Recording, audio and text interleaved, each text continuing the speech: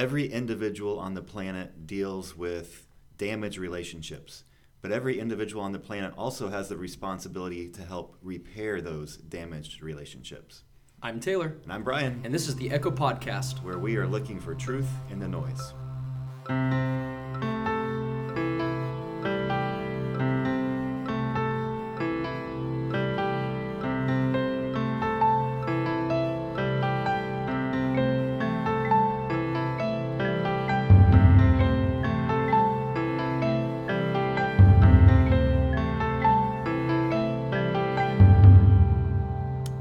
Hey, Taylor, how are you? I'm doing well. Brian, how you doing? We are great, and we're joined by a Oh my guest goodness, today. There's another person in here. Right in the room. We are joined by Dane Tyner as we are beginning a series of episodes called Holy Brokenness, where we'll be taking a look at different areas of brokenness and how the Bible speaks into those and how God can bring healing and help and His presence into difficult situations. And so Dane Tyner kicks us off today, and we're excited about that. Dane, can you tell us just a little bit about yourself? Yes. I am a Christian minister. I lead a ministry called Home Improvement Ministry. We're a Christian counseling service and kind of do broad spectrum counseling stuff. But as the name suggests, our focus is home. We really have a passion to help people make their faith work at home. So I've been doing that for like 40 some years, so I'm kind of used to it and enjoy it. I'm in my element. Yeah, and I've been able to see Dane's ministry at work in different ways through the years, and we often, in my role as a pastor, refer people on to counseling. And I have a short list of, I always give people 2 or 3 options, and Dane's always on that list. And I'm really thankful for his ministry, and also we've been able to be part of the same church and work in different projects together through the years. So Dane, you wrote the book Everyone's Job: Repairing Damaged Relationships. What inspired you to write the book? Well, as you said earlier, we all do have damaged relationships, but we don't all know what to do with those damaged relationships. And so I wrote the book. It's really a pretty small book, 68 pages. So what I tried to do was provide people something that would be a kind of a short and easy read that could touch on the kinds of things that I regularly see in my office that people don't know how to do and need some instruction. You know, one of the things about relational skills is we learn those the same way we learn language. And so a lot of us grow up in unhealthy home environments where we don't learn good relational skills. That's what I grew up in, a very broken family. And so a lot of us need help in doing some of the work that needs to be done if a relationship is going to have a chance of being healed. So that's what the book actually. Yeah. What would you say to the person who says, like, isn't repairing, broken relationships, shouldn't that be left to the professional? Do I really need to be involved in that? Well, that's kind of an interesting thing, because the professionals, we who are doing this kind of work that I do, we're only helping people do their work. So sometimes we're able to guide them into some things or make some suggestions of some different ways to handle things, but they're the one that has to do the thing.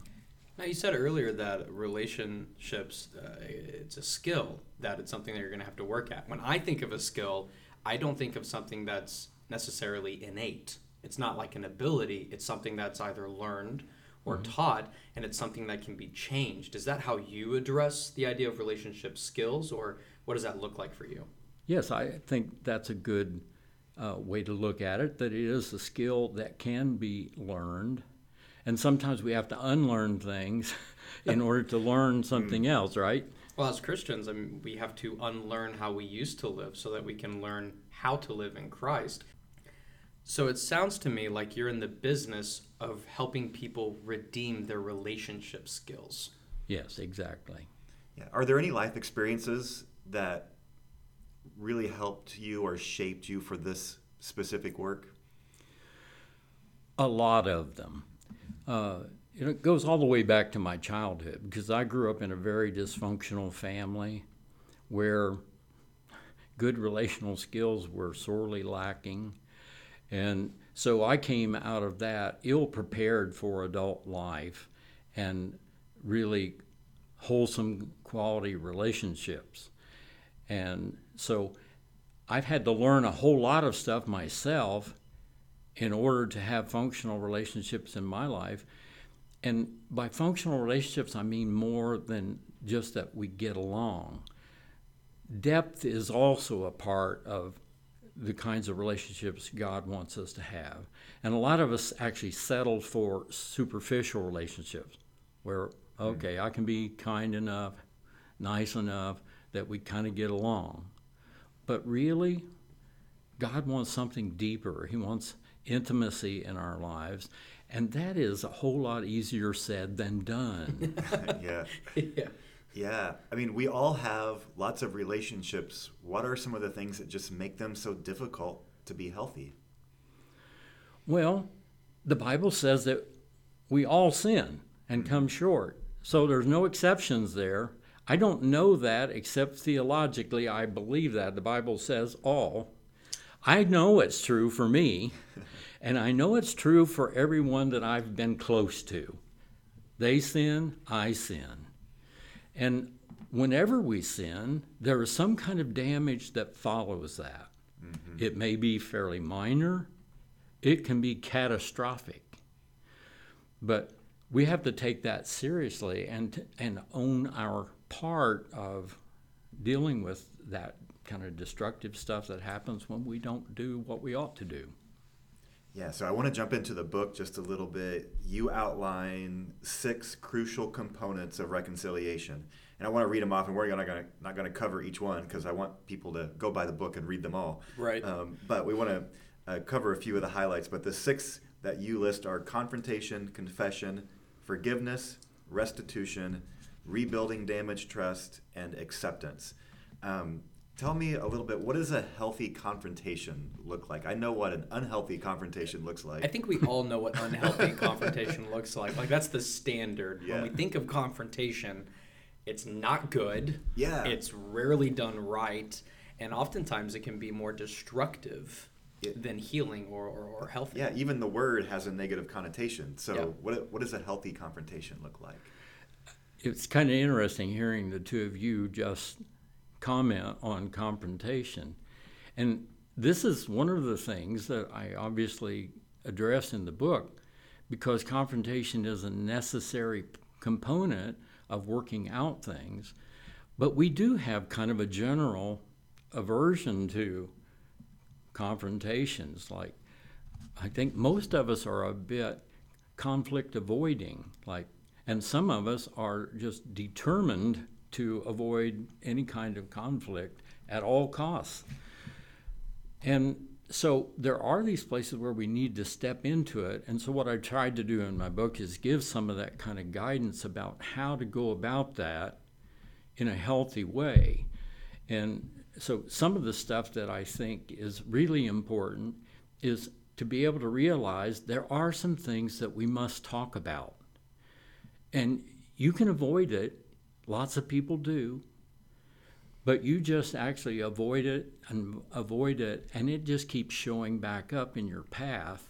Mm-hmm. And so the thing that I've tried to encourage people to do is take some guidance here to try to make this as safe as possible.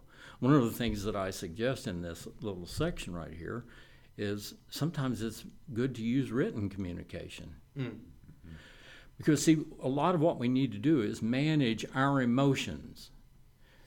And fear is one of the big ones, and anger is another one of the big ones. So when we're going to confront something, to manage those, I've just found that written communication actually allows you to manage your emotions as you would communicate with someone else about something that has hurt you, offended you, that needs to be addressed.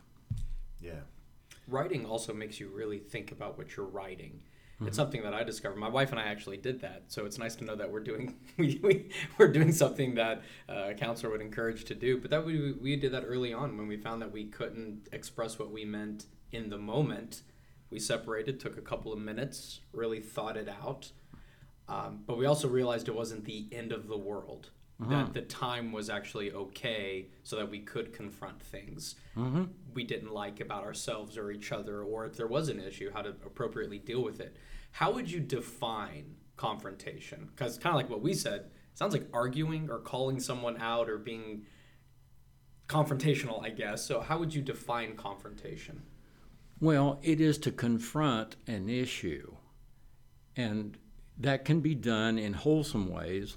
What we usually think of, connotation or confrontation, is some of the kind of stuff we have stored up in our minds as somebody confronting something, and it wasn't healthy, and it was maybe something that just inflamed everything. But if there's an issue between us, we have to confront that issue. You have to know what the issue is, and I have to know what the issue is. And so the confrontation is to go to the person and be clear about and communicate in clean ways what it is that has bothered you. Yeah, I remember reading Rich Viotis talk about his driving his first car, and he had no idea how to fix it. And when it started making a noise, he addressed it by rolling down the windows and playing music real loud. And that worked really well for a couple of weeks until finally he heard a huge boom, and I think to me that's a little bit of what confrontation is. It's not mean-spirited. It's always supposed to be gentle, but it's addressing the problem before it becomes an explosion. Oftentimes. So it sounds like you're saying that we are responsible for being confrontational, but in a loving, clear manner, and the goal is either reconciliation or at the minimum understanding. Yes. Let me just read a paragraph out of this section in my book on confrontation. This is something that I think is really important. It says, more reconciled relationships would occur if more of us would focus on our obedient relational input than on unpredictable relational outcomes. Remember, the outcome of our obedient actions is not guaranteed. That depends on the other person. Sadly, sometimes we refuse to do the right thing unless the desired outcome is certain. I encourage you as a servant of God to heed God's leading regardless of the outcome. Do your part and leave the results to Him. To me, this is one of the things that I see often in relationships that aren't working well. Someone has just backed off and kind of refused to do anything about it because, well, you have way more stuff to do than I do, or I'm scared, or any amount of reasons. And this thing about, well, I would do it if I knew that the outcome is going to be something gets fixed. It doesn't always happen that way. But I think that we're supposed to do the right thing regardless of the outcome of doing that thing. Yeah. That sounds biblical. Yes. Yeah. Yeah. So the next steps are confession, forgiveness, and then restitution. And that may be a word that we're not as familiar with. Talk to us about what you mean by restitution. Okay, we can't always do restitution in damaged things, but there are some things, some places in relationship where we have messed up and we could go back and actually fix that. And every place that you can go back and actually fix that, I think God wants you to go back and fix that thing.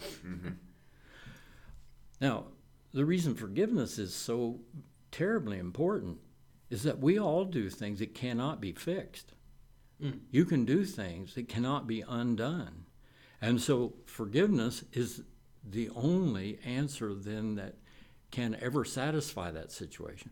But there are a lot of places where we can mess up something and be confronted with that, like, oh, okay, like you're asked to go pick up something at the grocery and you forgot to do it, and somebody's upset that you didn't pick up the whatever. Mm-hmm. Well, you can, if you have to go get dressed, whatever, go get in the vehicle and go to the store and get the thing that you didn't get. Yeah. And go out of your way to do something like that. That's what restitution really means, is try to undo the thing that you did. Yeah. So what you're saying is for Taylor's 3 daughters, for restitution, they need to clean up the glitter that they put all over your bathroom last night. Right. Yeah, that would. Although it's really entertaining to watch a 2-year-old with a really big broom and dustpan try to do that on her own. It may just be forgiveness then for you. It's probably forgiveness. It sounds like to me that you're saying that restitution is forgiving the unfixable. That this probably isn't going to be, ultimately it's in God's hands. That person's wholeness and healing really ultimately kind of goes into their relationship with God. But at least we can admit a wrong, even if that doesn't fix it. So forgiveness really is saying, this thing can't be fixed. I forgive you. I'm not going to hold it against you. So let's use this moment to have a better relationship.